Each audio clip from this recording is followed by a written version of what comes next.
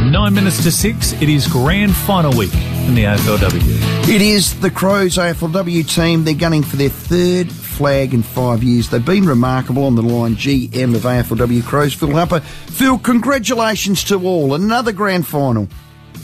Thanks, Rowie. It's a terrific achievement by this group of women. They've done a fantastic job, and they were terrific again on the weekend. Weren't they ever? The leaders were terrific.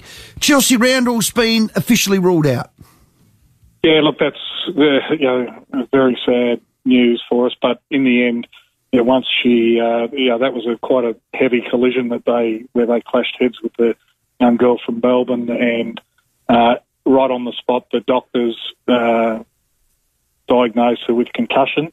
And then once you're diagnosed with concussion under the AFL rules as they changed on the 28th of January this year, you're out for 12 days. Now, we did have a look and see if there was any loopholes because Chelsea was feeling terrific this morning. But in the end, there's no loopholes. And these concussion protocols have been put in place for the health and well-being of our players.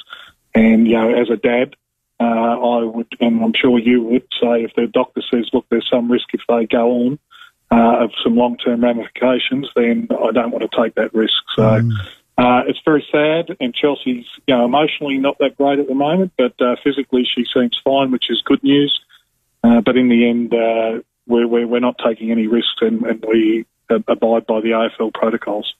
So when you say that, did you explore challenging the protocol? Was it a hard and fast rule, or was it a guideline? Just talk us through what you did as a club to try and get. It's a grand final, Fearless. Yep. It's a grand final.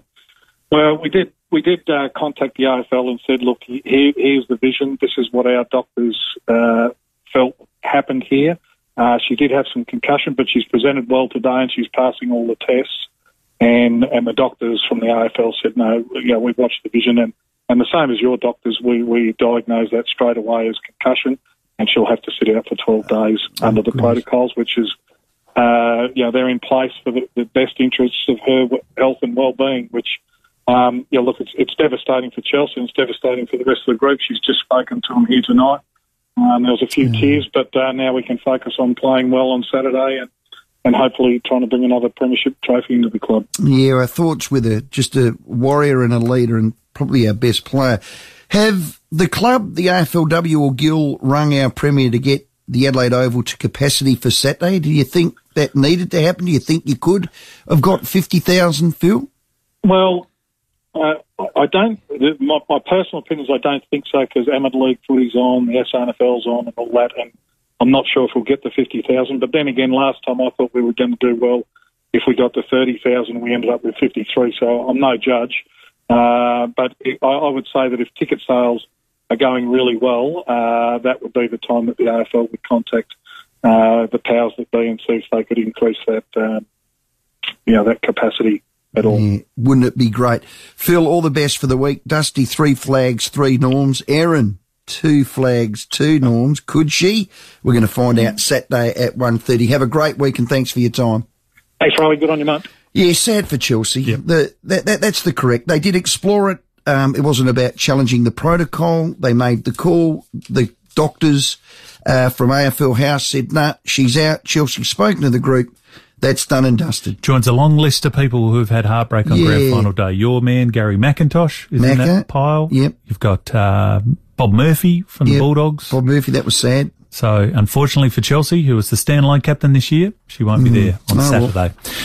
Coming up after this, David Wildy, Malcolm Blight, Sports Day Say, John Blake from 7. Before we go, The Last Shout. I love this. He's brilliant, John Blake. We know that. He's on from 7 to 8 every night. The Taylor Walker Second Coming by John Blake. And so it is written in those days of AFL rule in the kingdom of Gillen. There was a disciple who was a simple tailor called Walker. And it is known in that time that all the people did cry out, do not let him stay, for he is old and slow, and lo, he is not the same as before. And it did look that his career was as death. days there did come a Saviour who promised to lead his people out of the darkness and into the light.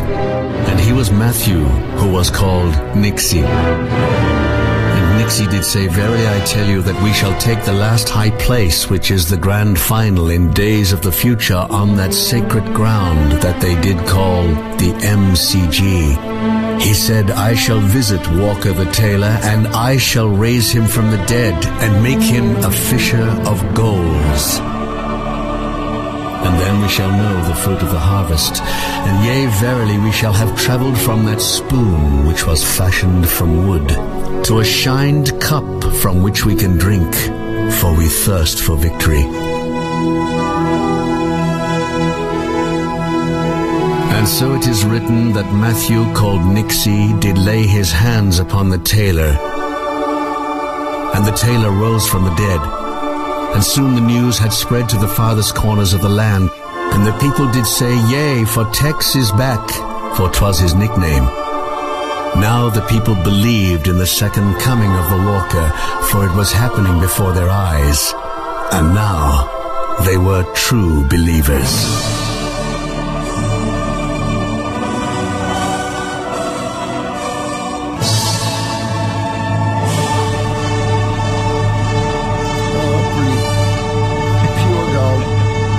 Crow's bit in there. John Blake from 7. What a star. Imagine Tex walking home now feeling after that. Hey, Ellie, I'm home. I heard it this morning with David and Will. Brilliant. Loved it. See you tomorrow.